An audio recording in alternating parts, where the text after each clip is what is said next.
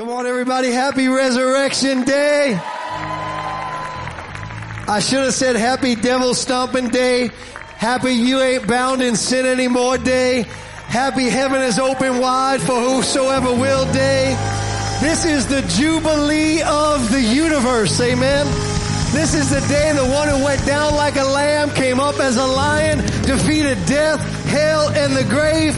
If we understood what we were celebrating today, it would change the way we worship. It would change what we believe. It would change what we expect. It would change everything about our lives. Happy Resurrection Day. So good to see everybody in God's house. Welcome.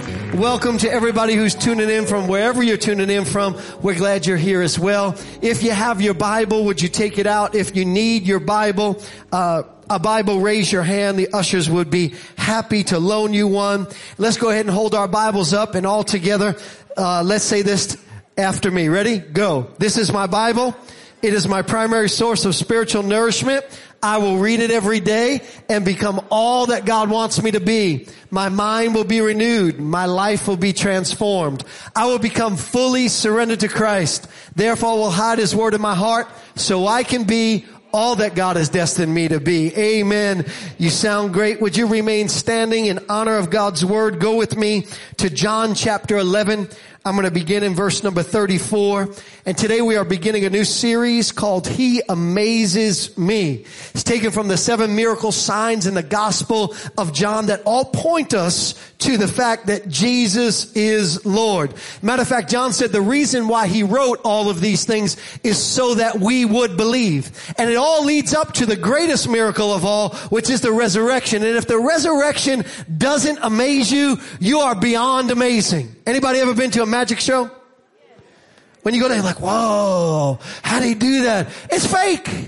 The resurrection ain't fake. The resurrection is real. He really did live. He really did die. He really did defeat death, hell, and the grave. That ought to amaze you. Amen. Have you found your place in John chapter 11? I said, have you found your place in John chapter 11? All right, verse 34. So when Jesus came, he found that he had already been in the tomb 4 days. Lazarus was dead 4 days. Then verse 35, the shortest verse in the Bible, Jesus wept. If you're ever given an assignment to memorize a verse of scripture, this is your go-to right here. Jesus wept. Verse 38 says, then Jesus, again groaning in himself, came to the tomb, and it was a cave, and a stone lay against it. And Jesus said, take away the stone. Martha, the sister of him who was dead, said to him, Lord, by this time there's a stench, for he has been dead 4 days. Verse 43. Now when he said these things, he cried with a loud voice, Lazarus, come forth. And he who was dead came out bound hand and foot with grave clothes, and his face was wrapped with a cloth. And Jesus said to them, loose him and let him go. Today on Resurrection Sunday, I want to minister to you from the subject, the fourth day. The fourth day. Let's pray. Father, in the name of Jesus, thank you so much for your presence. Thank you so much for the power of the Holy Spirit. We pray right now He ministers to every single heart in Jesus' name. And everybody said, you may be seated. As I indicated, there are 7 miracle signs spoken of in the book of John. Each of them points us to the deity of Christ for the sole purpose that we might believe. The 7 signs are not an exhaustive list. Matter of fact, John says if I wrote down everything that Jesus did, the world would not be able to contain the volumes of books. Jesus was a miracle working machine. By the way, what should God be? If God couldn't do miracles, is He really God? I said, if God can't do miracles, is He really God? Moreover, if you can kill God and He stays dead, is He God? No. The only one that qualifies to be God is Jesus Christ. Confucius never did no miracles. Muhammad never did no miracles. And when they got dead, they stayed dead. Jesus did miracles. He was a miracle working machine. 7 signs, though, covered in the book of John. The first one is when he turned water into wine. Second one is when he healed a nobleman's child. The third one is when he healed a man paralyzed 38 years who was laid at the pool of Bethesda. The fourth one was when he multiplied a little boy's lunch of 5 crackers and 2 little sardines, turned it into a feast for 5,000 families. The fifth one was when he walked on water. The sixth one is when he opened the eyes of a man born blind. And the seventh one is the subject of our text this morning. He raised Lazarus from the dead after he had been dead 4 days. And this seventh sign in particular is quite interesting to me because it's a dress rehearsal for his own resurrection. And there are so many similarities between the two miracles, so many things that point to some spectacular and amazing truths. And for simplicity, I want to categorize the similarities into 4 groups. The first group is the reaction of the loved. The second group is the reason of the Lord. The third group, the response of the living. The fourth group, the result on our lives. So let's begin with the first group, the reaction of the loved. As we come to the text, we can hear the disappointment and despair in Martha and Mary, who were the sisters of Lazarus' voice. They sent a little note to Jesus, and here was the note: Lord, behold, the one that you love is sick. Now you have to understand what they meant by this. This was a family that was extraordinarily close to Jesus. Jesus hung out at this house. Imagine that. Imagine having Jesus just pop in every now and again, you know. Doorbell rings. I wonder who that is. Oh, it's Jesus, you know. And this happened on a regular basis for them. When Jesus wanted to crash, Jesus went to this house. When Jesus celebrated holidays, Jesus went to this house. Jesus hung out there all the time. They had such a cool relationship that he felt comfortable just popping over unannounced. Remember, he brought his 12 disciples for lunch, and Martha was scurrying about the house. She was worried, how am I going to get everything fixed up? This is the kind of relationship. And so when they send Jesus this message, the one that you love is sick, they expect Jesus to give them family treatment. Family treatment. You know what family treatment is, right? So you know there are certain privileges that family gets that not other people get, right? If somebody's a stranger walks into your house, they don't just open up the fridge. You'd be like, yo, well, bro, what you doing? Right? But your family's in your house. They can open up the fridge. They don't have to ask if they can eat anything. Everything in the house is theirs, right? Their family doesn't need to call for an appointment. You know, ever since my kids were little, I told them, I said, you just walk right into my office. You don't need to worry. You don't need to figure it out. You just walk right in. Family has its privileges. By the way, you're in the family of God. Guess what that means? You got privileges. Don't ever underestimate the privileges that you have. And so when they sent this note to Jesus, they were expecting Jesus going to drop everything that he's doing and he's going to come. But by the time Jesus gets there, in their minds, he's late because Lazarus is dead. And the sisters expressed their disappointment to Jesus. Both of them say it in different places in the text. But in one place they said, if you had been here, Lord, my brother wouldn't have died. Jesus, this wasn't the way it was supposed to happen. It wasn't the response we expected. It wasn't the outcome we expected. Lord, we needed you sooner. Can you hear their pain? Can you hear their disappointment? Much like when Jesus was crucified. When Jesus was crucified before his own resurrection, everybody was disappointed. The disciples looked at one another. This wasn't the way it was supposed to go down. He wasn't supposed to die. I mean, this is God. This is the Savior of the world. He was supposed to deliver us from Roman tyranny. I mean, he was supposed to deliver us from this oppression. This wasn't the way it was supposed to happen. And they were disappointed. Have you ever been disappointed with God? Has God in your mind ever let you down? Ever showed up late? Have you ever cried out to God, God, this wasn't the way it was supposed to be. God, we needed you sooner. We needed you before the situation. We needed you before the problem. But can I encourage you this morning? Disappointment is often the backdrop upon which God shows up divinely. And many times after God shows up against the backdrop of life's blow-ups, guess what happens? Our faith grows up. When we come to the resurrection and the dress rehearsal, the raising of Lazarus from the dead on the 4th day, we have the insight of hindsight. In other words, we have the advantage of knowing how the story turns out.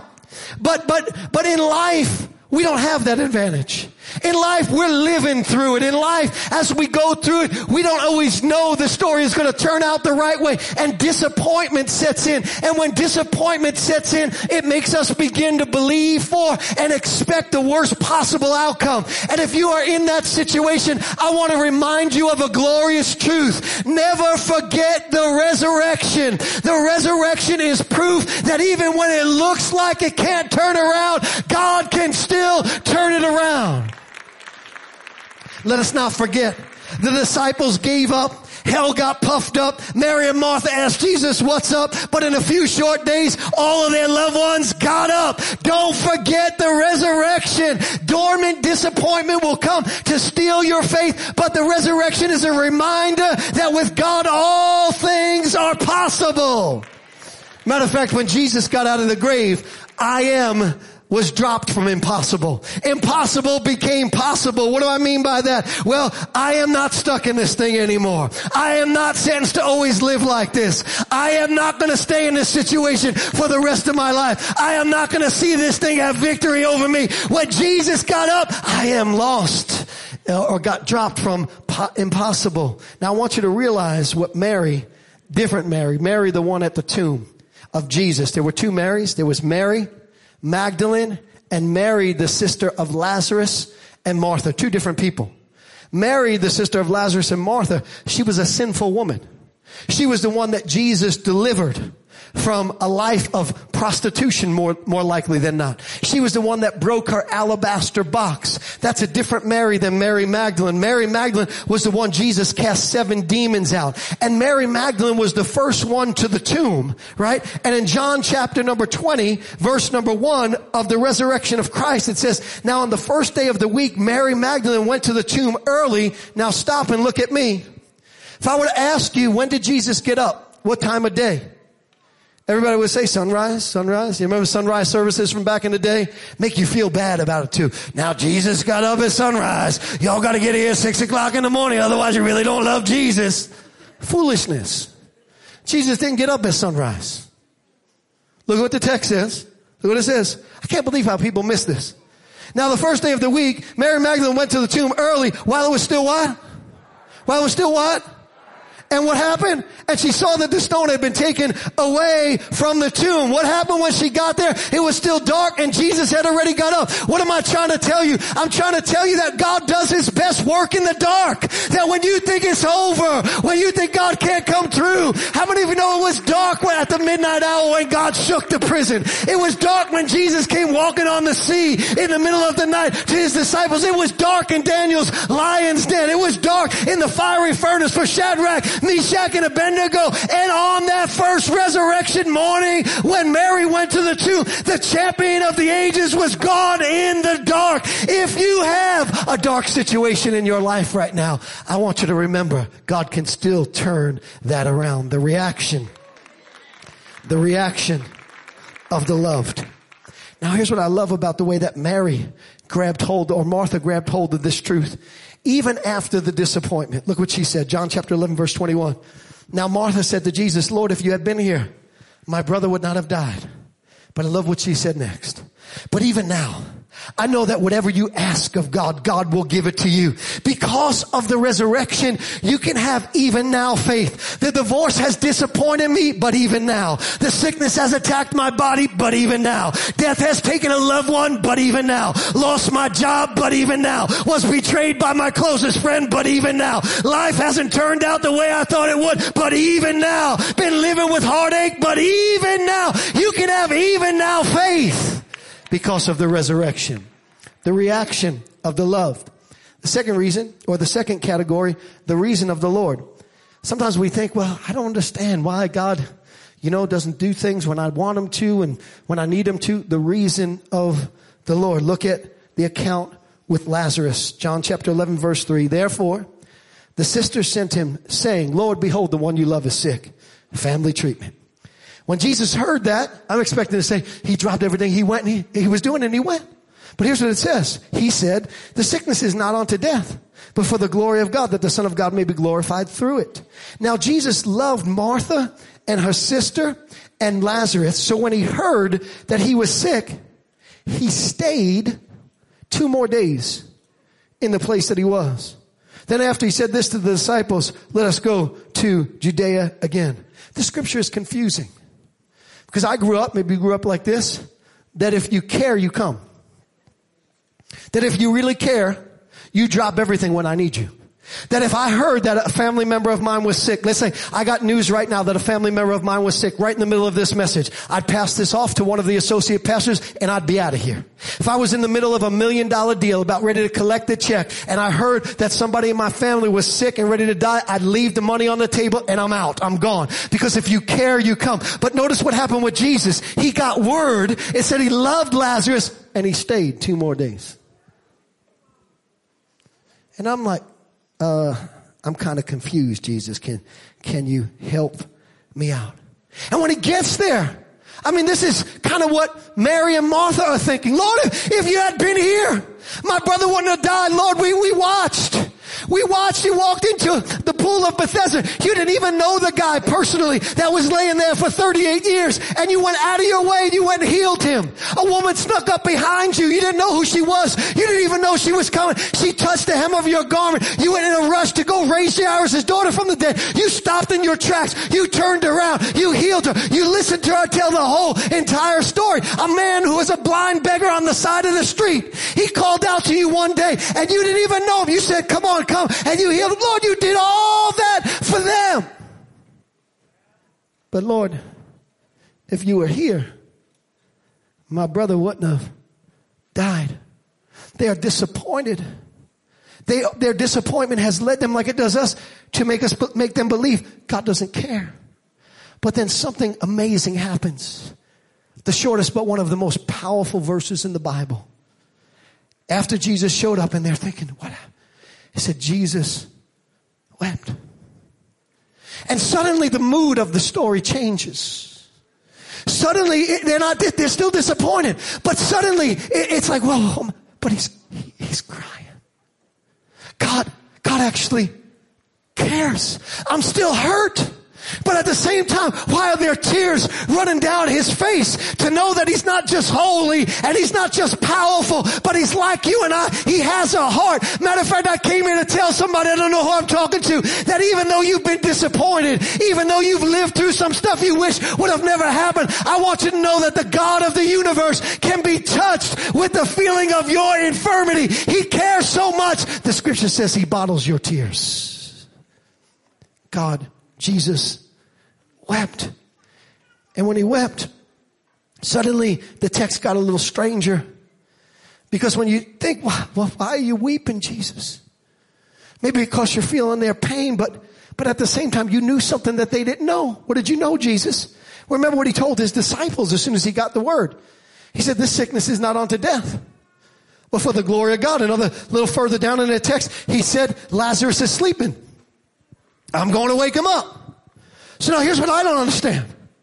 If you know you're going to wake him up, if you know that the situation is not going to end in death, if you know that a miracle is coming, it's kind of like somebody who has the insight of foresight. Jesus did. He knew. Why are you crying, Jesus? And as he stood before Lazarus' sisters, Mary and Martha, something went off on the inside of Jesus. Jesus understood in the grand scheme of the divine plan of God that Lazarus was the kingpin.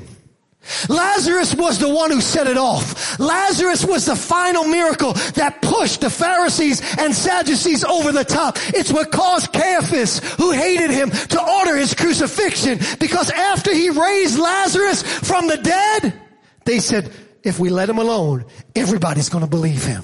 If we don't do nothing now, everybody's going to put their faith in him. This man not only opens blind eyes, this man not only walks on water, this man not only unstops deaf ear, but this man calls the dead back to life again. Everybody's going to believe he's God. We got to kill him. We got to kill him.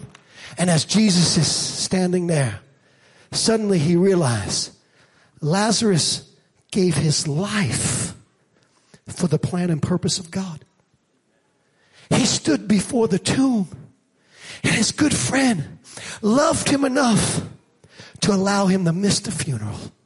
His good friend loved him enough that he went on and went on from this world and wouldn't even have him hold his hand. His good friend did this for him. Can I talk to some people who have laid down your life for Jesus? Can I tell you, when you lay down your life for Jesus, you are in for some amazing miracles in your life. He stands before the tomb and he cries, and the cry was a cry of anger. One version said he groaned within his soul. He said, devil, you touch somebody who I love.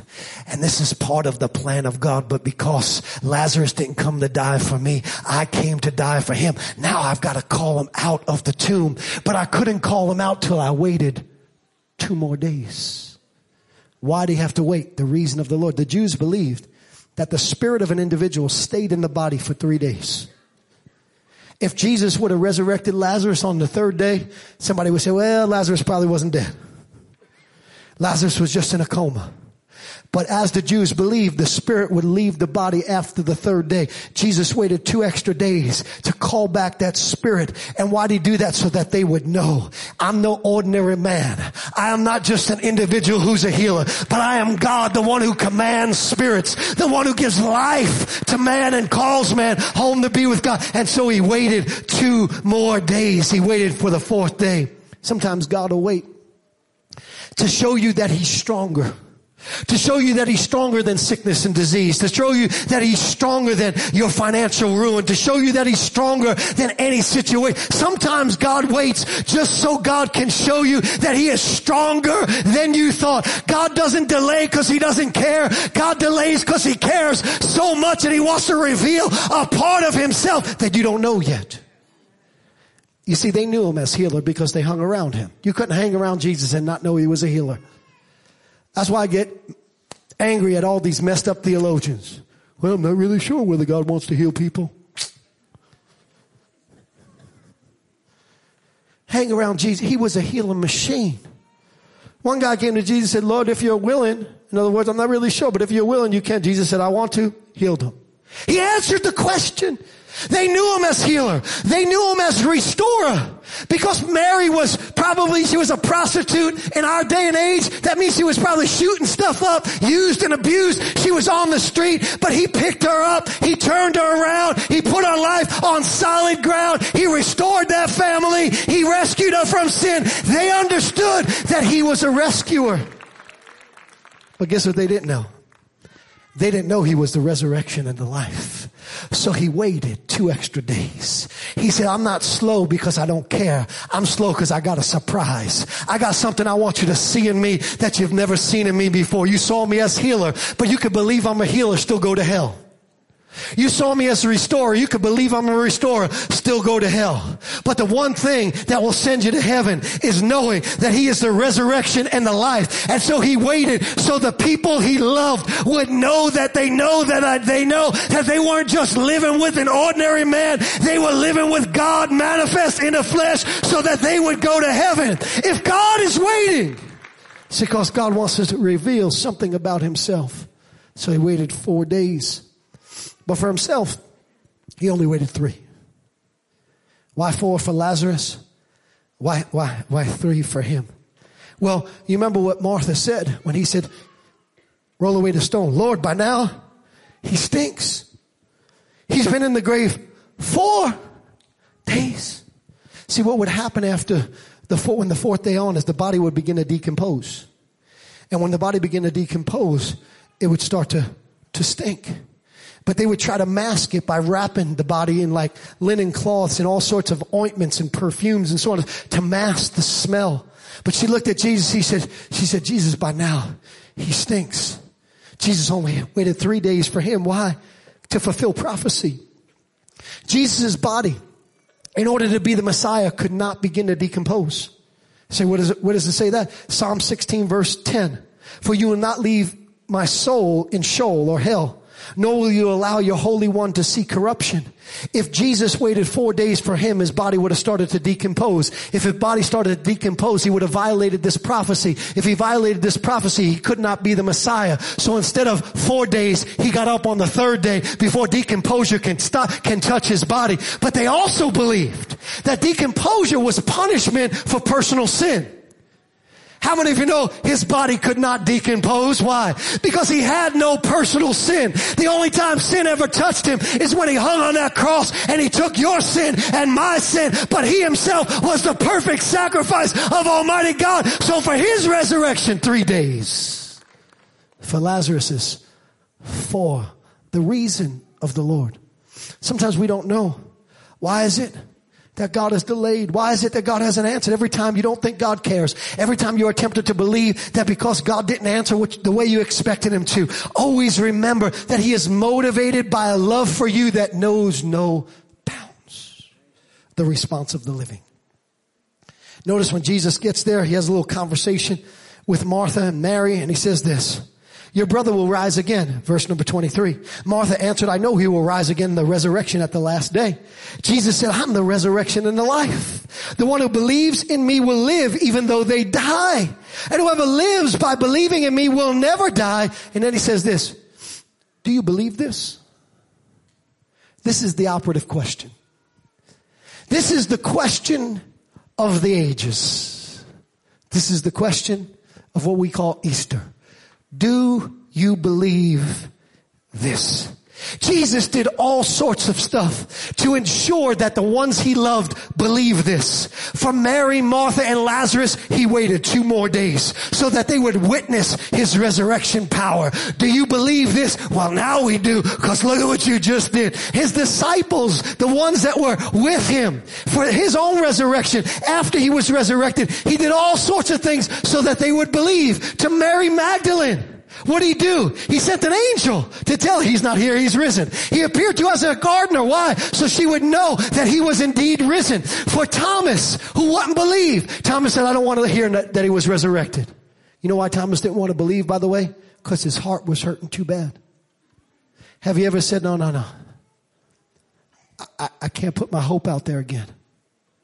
Can't put my faith out there again because I just don't want to be disappointed. That's how the devil does it. That's how the devil steals your faith. But what does Jesus do? He walks into the room where Thomas was. He said, yo, Thomas, reach here your fingers. Touch the holes in my hands. Reach hither your hand. Touch the wound in my side. Be not faithless, but believing. Why? He wanted those he loved to know he was the resurrection and the life. Do you believe this? For Peter and John. You know what he did? He left clues at the tomb.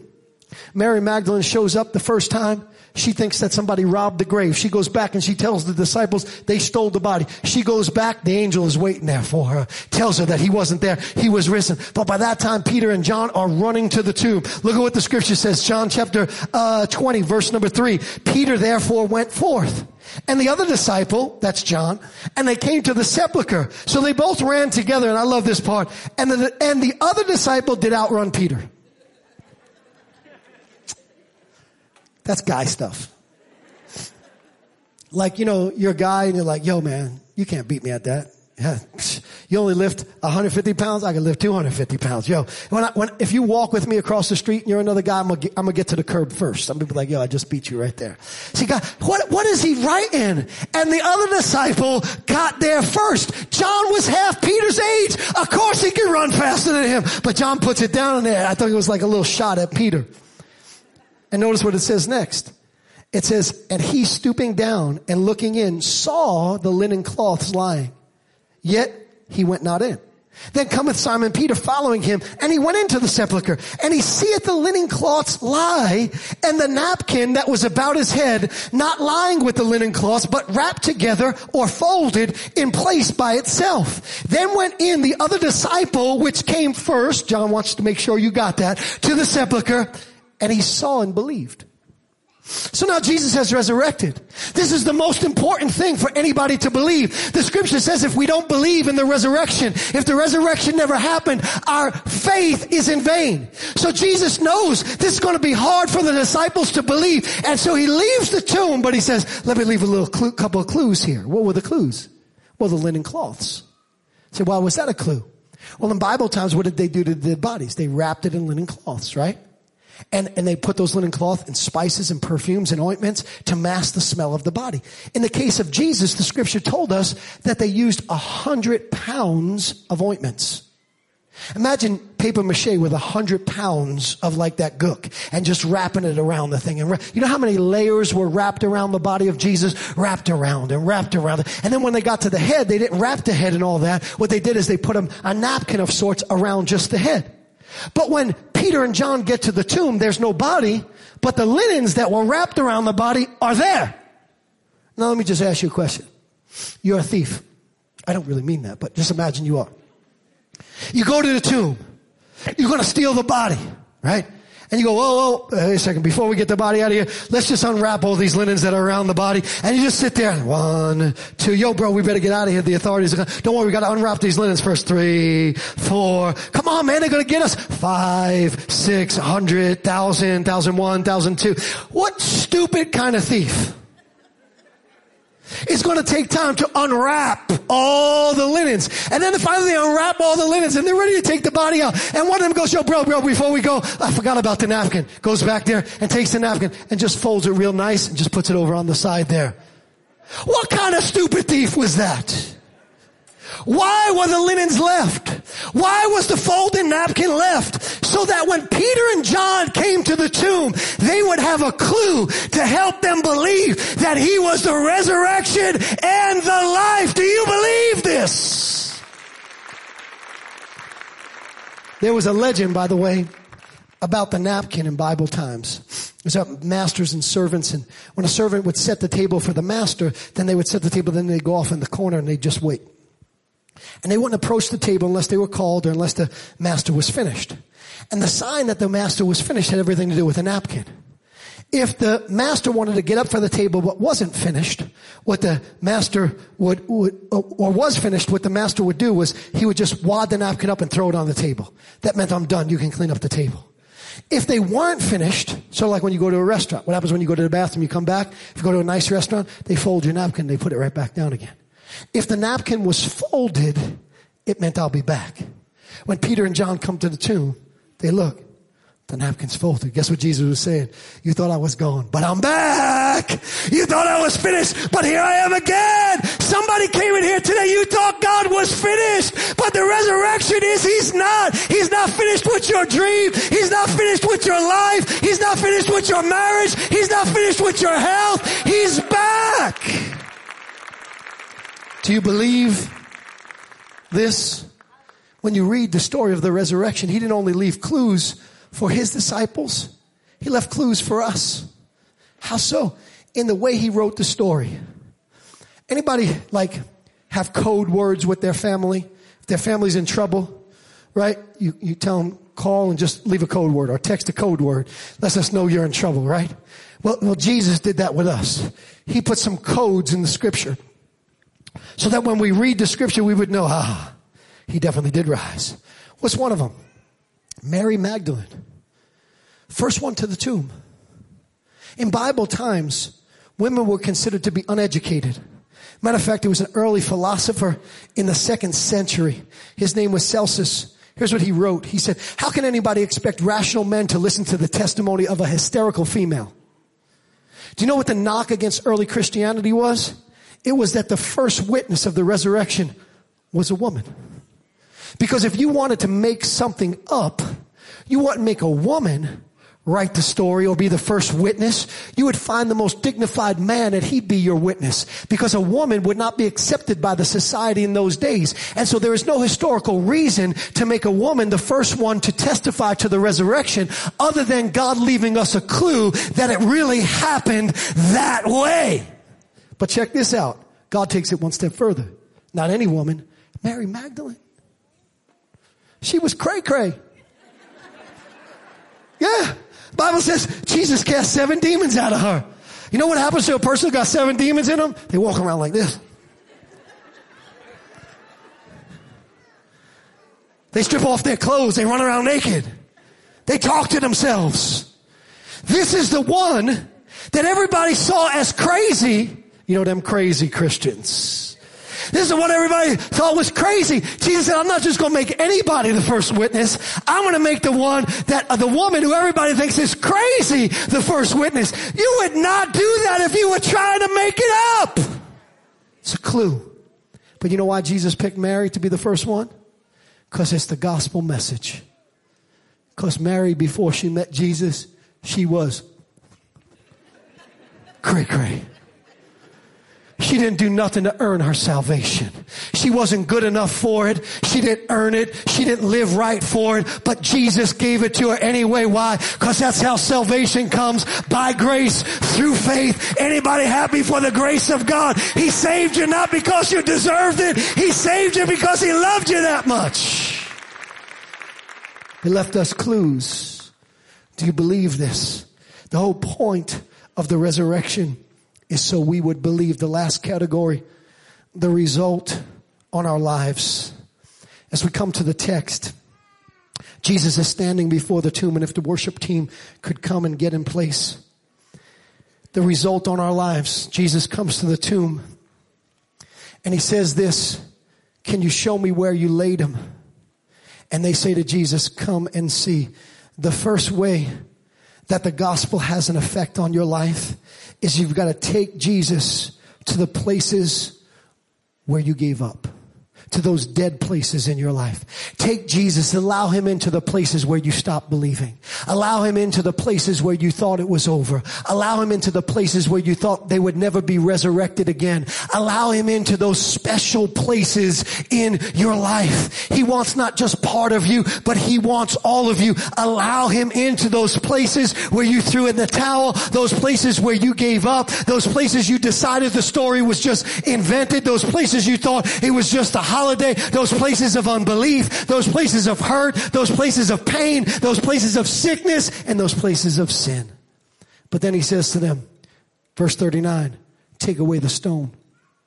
In order for the gospel to affect your life, you've got to roll away the stone on your heart. God's not going to move the stone.